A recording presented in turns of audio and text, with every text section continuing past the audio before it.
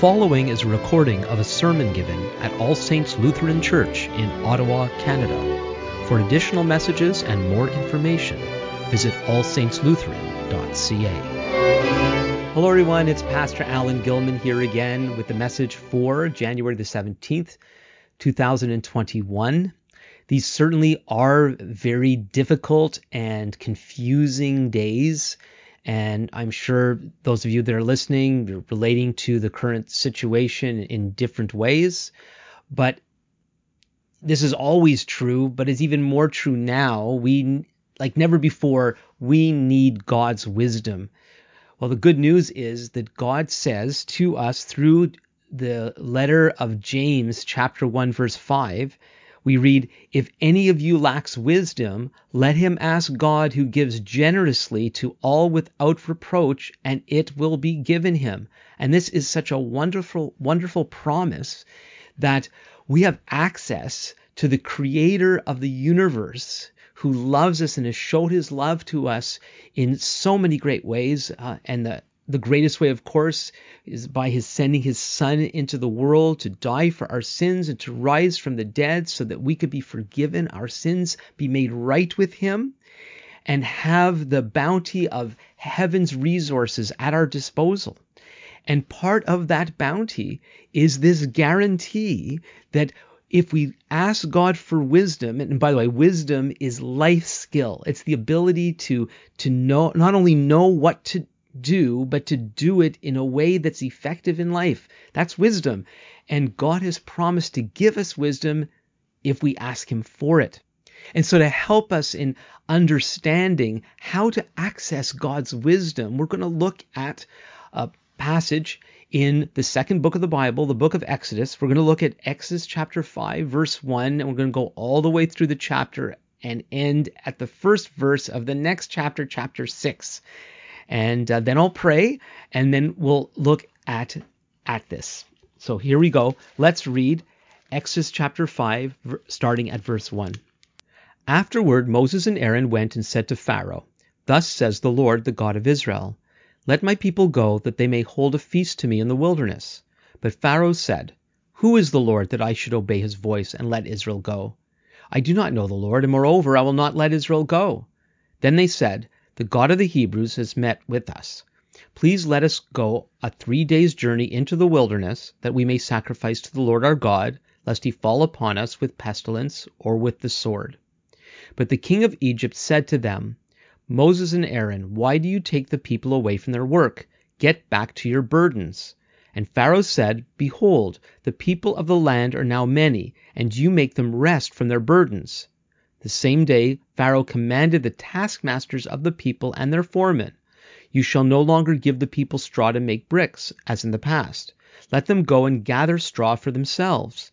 But the number of bricks that they made in the past you shall impose on them. You shall by no means reduce it, for they are idle. Therefore they cry, 'Let us go and offer sacrifice to our God.' Let heavier work be laid on the men, that they may labor at it and pay no regard to lying words." So the taskmasters and the foremen of the people went out and said to the people, "Thus says Pharaoh, I will not give you straw. Go and get your straw yourselves wherever you can find it, but your work will not be reduced in the least." So the people were scattered throughout all the land of Egypt to gather stubble for straw. The taskmasters were urgent, saying, "Complete your work, your daily task each day, as when there was straw." And the foremen of the people of Israel, whom Pharaoh's taskmasters had set over them, were beaten and were asked, "Why have you not done all your task of making bricks today and yesterday as in the past?" Then the foremen of the people of Israel came and cried to Pharaoh, "Why do you treat your servants like this? No straw is given to your servants, yet they say to us, 'Make bricks.' And behold, your servants are beaten, but the fault is in your own people." But he said, "You are idle, you are idle. That is why you say, 'Let us go and sacrifice to the Lord.' Go now and work. No straw will be given you, but you must still deliver the same number of bricks." The foremen of the people of Israel saw that they were in trouble when they said, "You shall by no means reduce your number of bricks, your daily task each day." They met Moses and Aaron, who were waiting for them as they came out from Pharaoh, and they said to them, The Lord look on you and judge, because you have made a stink in the sight of Pharaoh and his servants, and have put a sword in their hand to kill us." Then Moses turned to the Lord and said, "O Lord, why have you done evil to this people? Why did you ever send me? For since I came to Pharaoh to speak in your name, he has done evil to this people, and you have not delivered your people at all." But the Lord said to Moses, "Now you shall see what I will do to Pharaoh, for with a strong hand he will send them out, and with a strong hand he will drive them out of his land." Let's pray. Our Father, we thank you for your word. We thank you that it tells us that you give to us wisdom. You give it to us freely. Lord, help us through this story to understand how this really works. Show us, Lord, how we are to seek you. Help us, Lord, to hear you. We thank you. In Jesus' name, amen. And so let's give a little background to this passage first. Many of you are familiar with Israel being in bondage as slaves in Egypt under Pharaoh. That happened after many years of living in Egypt. They had gone there as a clan of about 70 people when Jacob was still alive and his 12 sons. One of his sons had been sold into slavery by his brothers. That's a whole other story. You could read about that in the later chapters of Genesis. But Joseph was there, and eventually, after many years, he became promoted to be second in command in Egypt. And as he oversaw the distribution of food after years of plenty, and then there were these 7 years of famine. And it was during the years of famine that the people of Israel eventually, the clan of 70 of them, migrated and settled in Egypt, being taken care of by Joseph. Well, after many years, a new king of Egypt, a new Pharaoh, arose who didn't have any regard for the people of Israel, and he was concerned that the people were going to rise up or join with Egypt's enemies, and so he decided to oppress them and made them slaves.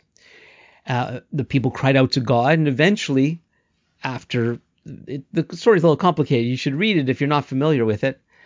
Eventually, Moses, later on in his life, is called by God, along with his brother Aaron, to go and tell Pharaoh to let the people of Israel go. At first, Moses didn't want to do it, and God basically conscripted him to do so. Very often we simply picture Moses doing this, but when you read the story, the way it was set up by God is, at least in the early stages of his communicating with Pharaoh, God would speak to Moses, Moses would speak to his brother Aaron, and Aaron would actually be the one to deliver the message. So that's why you see the two of them, Moses and Aaron, in this story. And so at first, Moses and Aaron go to the elders of Israel after God had given his instructions to Moses, and they get a good response from the elders of the people of Israel, and they were rejoicing that God was looking kindly upon them and was preparing to deliver them. And so now we get to the part where Moses and Aaron go to Pharaoh himself, and this is where it doesn't go too well. So at first, they request a 3-day journey into the wilderness, and often you don't, when you see movies about the Exodus and all the rest, you don't normally get these details. God had planned to completely deliver the people from bondage in Egypt and bring them to the promised land. But at first, the request was simply to go on a 3-day journey into the wilderness to hold a feast unto the Lord.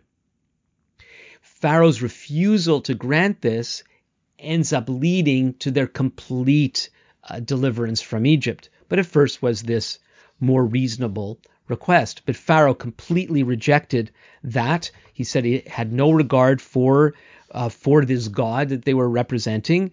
And instead of granting them leave, he accuses them of, in this translation, the English Standard Version that I'm using, the word is he accuses them of being idle. And probably the best word would be lazy. He accuses them of being feeble, neglectful of their work, and this whole idea that this is really why you want to do this, because they're lazy. Of course, it's all nonsense, of course, but still it's a rather harsh accusation for people who have been literally been slaves in building cities for Pharaoh. And so what Pharaoh does, instead of letting the people go, he makes their work even more difficult. He calls the supervisors, the supervisors of the labor, and he tells them to no longer provide the straw, which was an ingredient in the brick making. They were no longer to provide this. Instead, the people making the bricks had to go out and find the straw, gather it. And yet they still had to produce the exact same numbers of bricks as before. And so Pharaoh makes a very, very difficult job next to impossible, and creates this awful situation for them. It was already terrible, makes it far worse.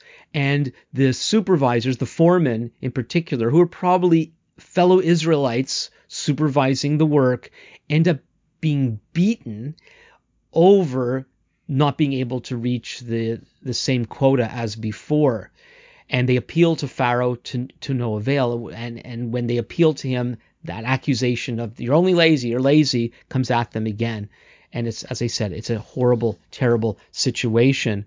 And so we see in verse 20 of chapter 5, Moses and Aaron are waiting for the foremen after they appeal to Pharaoh. And this is what we read. So the foremen say this to Moses and Aaron: "The Lord look on you and judge, because you have made a stink in the sight of Pharaoh and his servants, and have put a sword in their hand to kill us." And so here's a situation where they were already greatly suffering. Moses comes to help, sent by God with his brother Aaron. They come to help. They're doing God's will, but instead things get worse. And then the people blame Moses and Aaron for this even worse situation. So now what's Moses going to do? We'll go back, we'll read verses 22 and 23. Then Moses turned to the Lord and said, "O Lord, why have you done evil to this people? Why did you ever send me? For since I came to Pharaoh to speak in your name, he has done evil to this people, and you have not delivered your people at all." So basically, Moses gives God a piece of his mind. And so I want to ask the question, what do you think of this kind of prayer? Moses is here actually accusing God for making things worse. You haven't done anything. It's terrible. You've done nothing since I've come here. Remember, Moses didn't actually want to have this job in the first place. He was pushed by God to do it. Now, I would imagine, once he starts doing it, that initial positive reaction from the elders of Israel would have been very encouraging. You don't want to do a job, you're doing it anyway, it's going well. There's even miracles to perform, and he does these signs for the elders of Israel, and they're impressed. They believe God has actually sent Moses. Well, so far so good. Didn't want to do this, but at least it's going well. And then not only is it not working, this is not just, it didn't work. It's not just Pharaoh said no and things are just as bad as they were before. Now, what Moses was seeking to do in God's name made things worse. And so then Moses blames God for it all. You got me into this. It's worse than before. So what do you think about this kind of prayer as Moses gives God a piece of his mind? Now you might think, well, it's Moses. It's the great Moses. Yeah, but Moses hadn't become the Moses that we really know yet.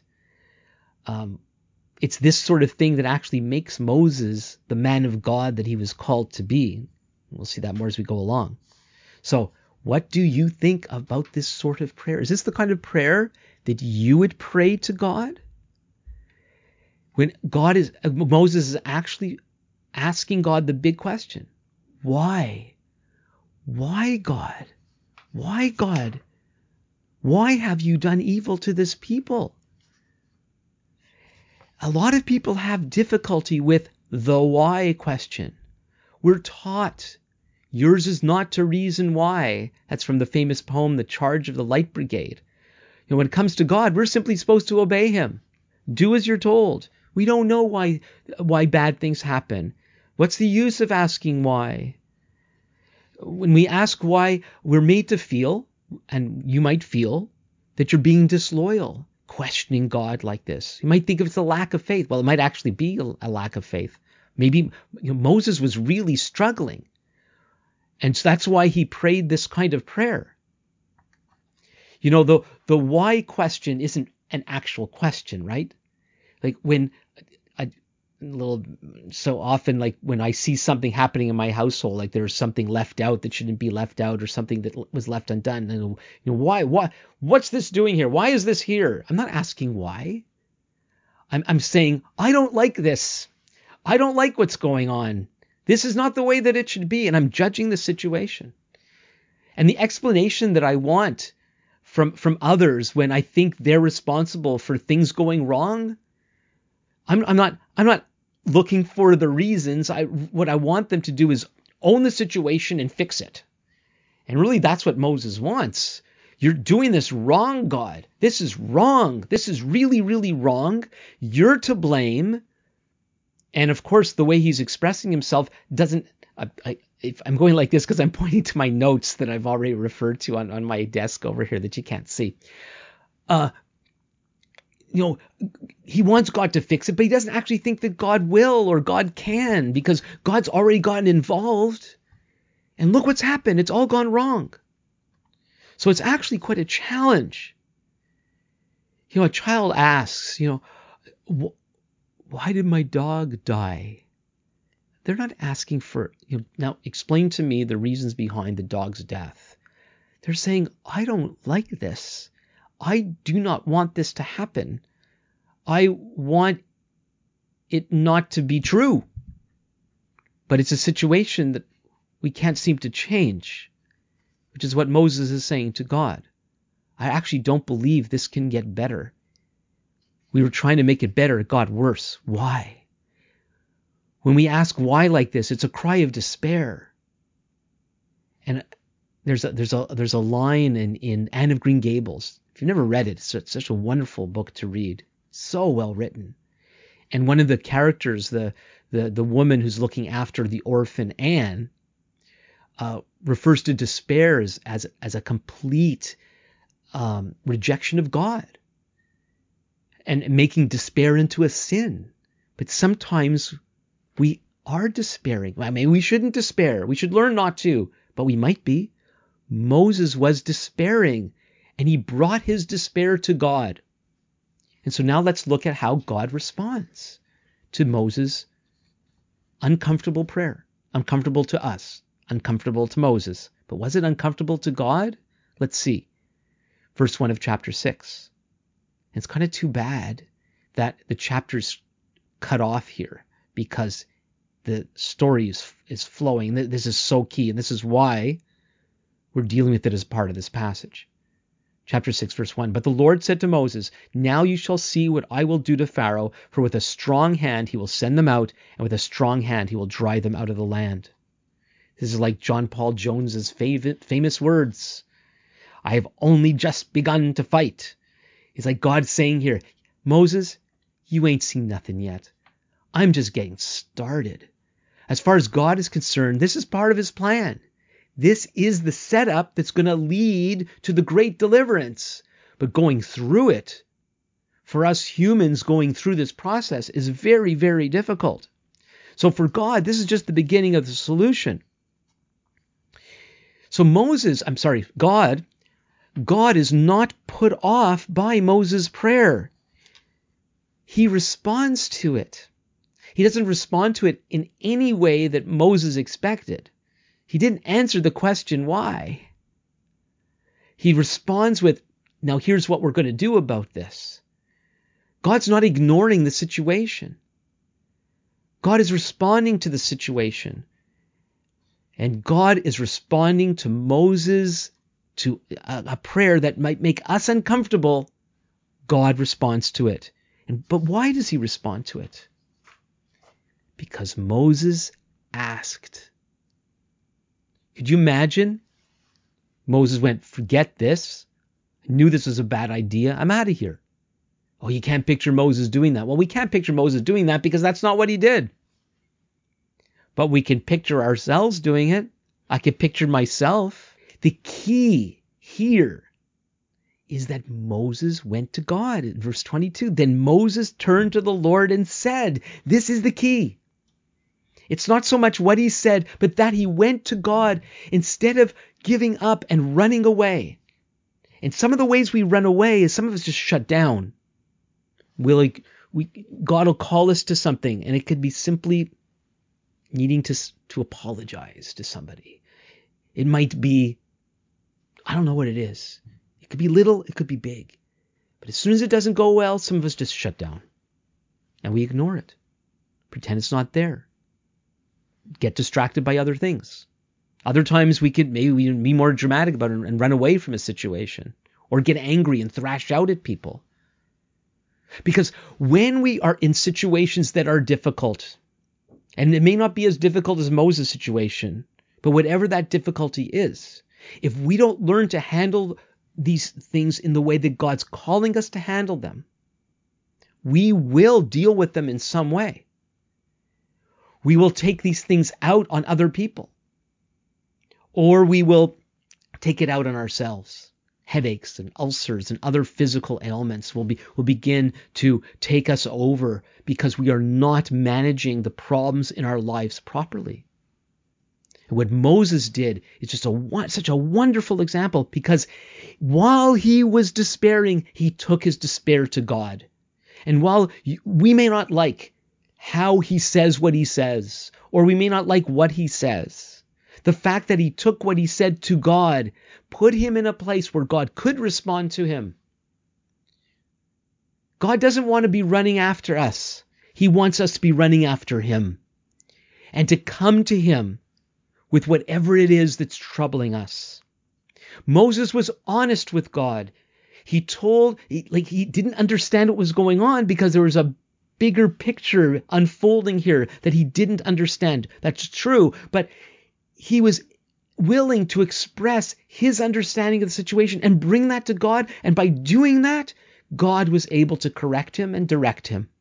I wonder how many whys God has not answered because we have not asked them. Some of us might think, yeah, but I'm verbal, I'm open with the things that I struggle with. But have you brought them to God? Or have you just talked it up among other people? And especially during this COVID time, between that and the political situation in the United States, is some of that's all we talk about for many of us. And we have opinions, we have criticisms, we have frustrations, and we vent them. Some of us don't vent it at all. We think we're being good, godly people because we keep it all to ourselves. But are we really bringing it to God? Or you just stuff it in? And it might be something else. You might be going through something that's really crucial in your life, really painful in your life.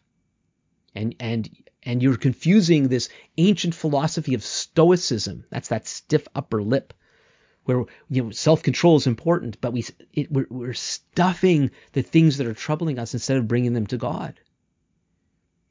But then there's the verbal ones, but we're just blabbing our mouths off to others. And we're not bringing these difficult questions to God. So in order to come to God, we need to be like Moses and expose our hearts to him, to tell him like it is. God can take it. The people of Israel, when they wander in the wilderness, they get delivered from Egypt eventually, the 10 plagues, the Red Sea, they're provided for in the wilderness, but they're having hard times and they get punished for complaining.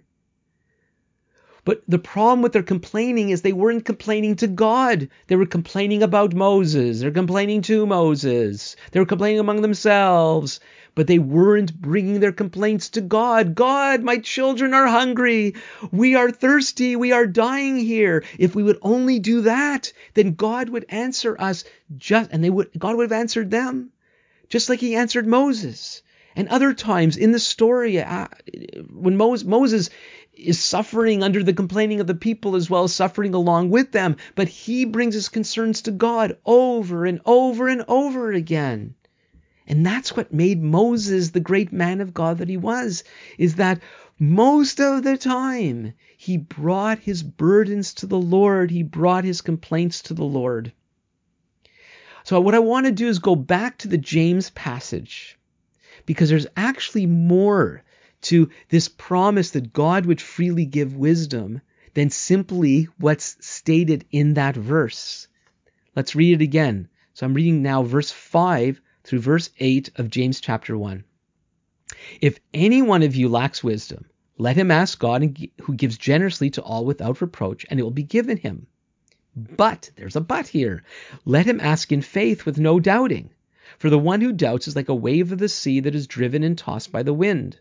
For that person must not suppose that he will receive anything from the Lord. He is a double-minded man, unstable in all his ways. Okay, so there's a condition here. It's not simply ask God for wisdom, get wisdom. It's ask God for wisdom in faith, without doubting. Oh, so what's that? Okay, God, I'm asking you for wisdom. I believe you will give it to me. I believe. Is that what it is? Did Moses ask in faith? He was in despair. He was angry. He was accusing God. How's that faith? Well, it's faith in that he was truly coming to God. I don't think he was expecting an answer. He got one. And so the dynamic that was at work with Moses, and maybe Moses wasn't fully aware of it, when God responded to his why God prayer of desperation, Moses was willing to do what God told him to do. And that's what faith is here. And that's what not doubting is. It has to do with loyalty to God. And so what James writes here is that when you're in a situation where you need wisdom, you are guaranteed by God to receive wisdom from him under the condition that you're going to do what he tells you to do. Because if you're not, don't count on getting wisdom. Whenever I think about this from James, I'm reminded of experience I had when I was a instructor in a computer lab situation years ago in the Vancouver area. And I worked in this large room with all these students. They were learning at their own pace. And an aspect of this course of the school actually is it was a school for adults to help them get jobs. And so we're training them in computer skills in order to make them more employable. And so part of the course too was training on how to make resumes. And one of the features of this school, one of the benefits I should say, is that when you graduated from your program, you were able to come back and redo your resume, get it reprinted, and the instructors were available to graduates for further help with the resumes. And so a former student comes in, and I was near our nicer printer, and they asked me if I would print their resume for them, which I did. And so as I was handing it back to them, they asked me what I thought of the resume. And so I looked at it and looked it over, and it was a beautiful resume. But I also saw what kind of job that they were applying for, and it was some sort of office administration type job. But the resume was really, really pretty. And so I said to them, this is really, really pretty, but it's actually more appropriate for some sort of creative job as opposed to an office administrative job. So I had the paper and I was explaining this to them, and they grabbed it from me and they said, well, that's what you think. Well, yeah, that's what I think because you asked me, and it's part of my job to advise you, especially since you asked me. Well, that's what you think. Well, that's like how a lot of us pray. We come to God for help. He tells us, well, that's what you think, because we don't like the answer.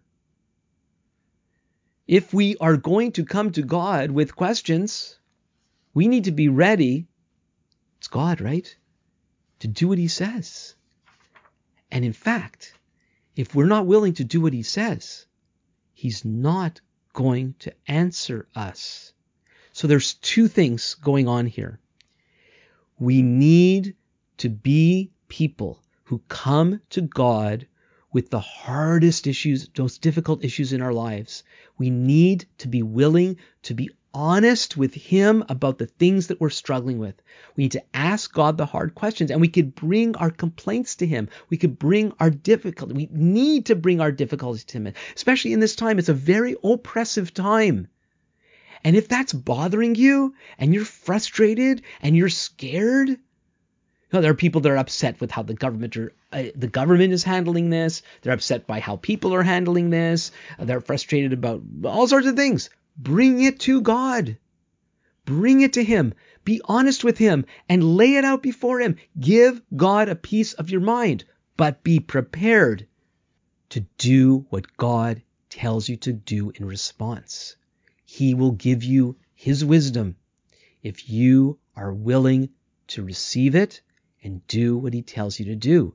And like Moses' situation, his answer might be very surprising, but it's going to be good.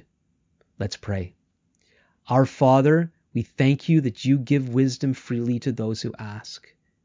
Make us people who bring our most difficult concerns to you. Help us, Lord, to be in touch enough with what's going on in our lives to come to you with our most difficult questions, our most difficult problems, the things that are really bothering us, and help us to come to you with everything.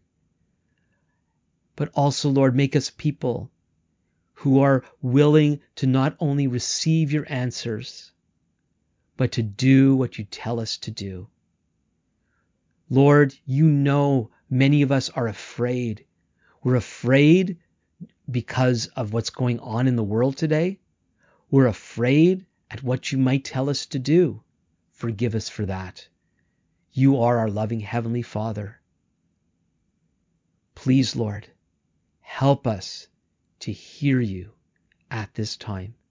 In Jesus' name, amen. As usual, if you have any questions or comments, feel free to email me at pastor@allsaintslutheran.ca. Feel free to share this video with other people that you might think need to hear it, but start with yourself, of course. And I hope to see you again soon.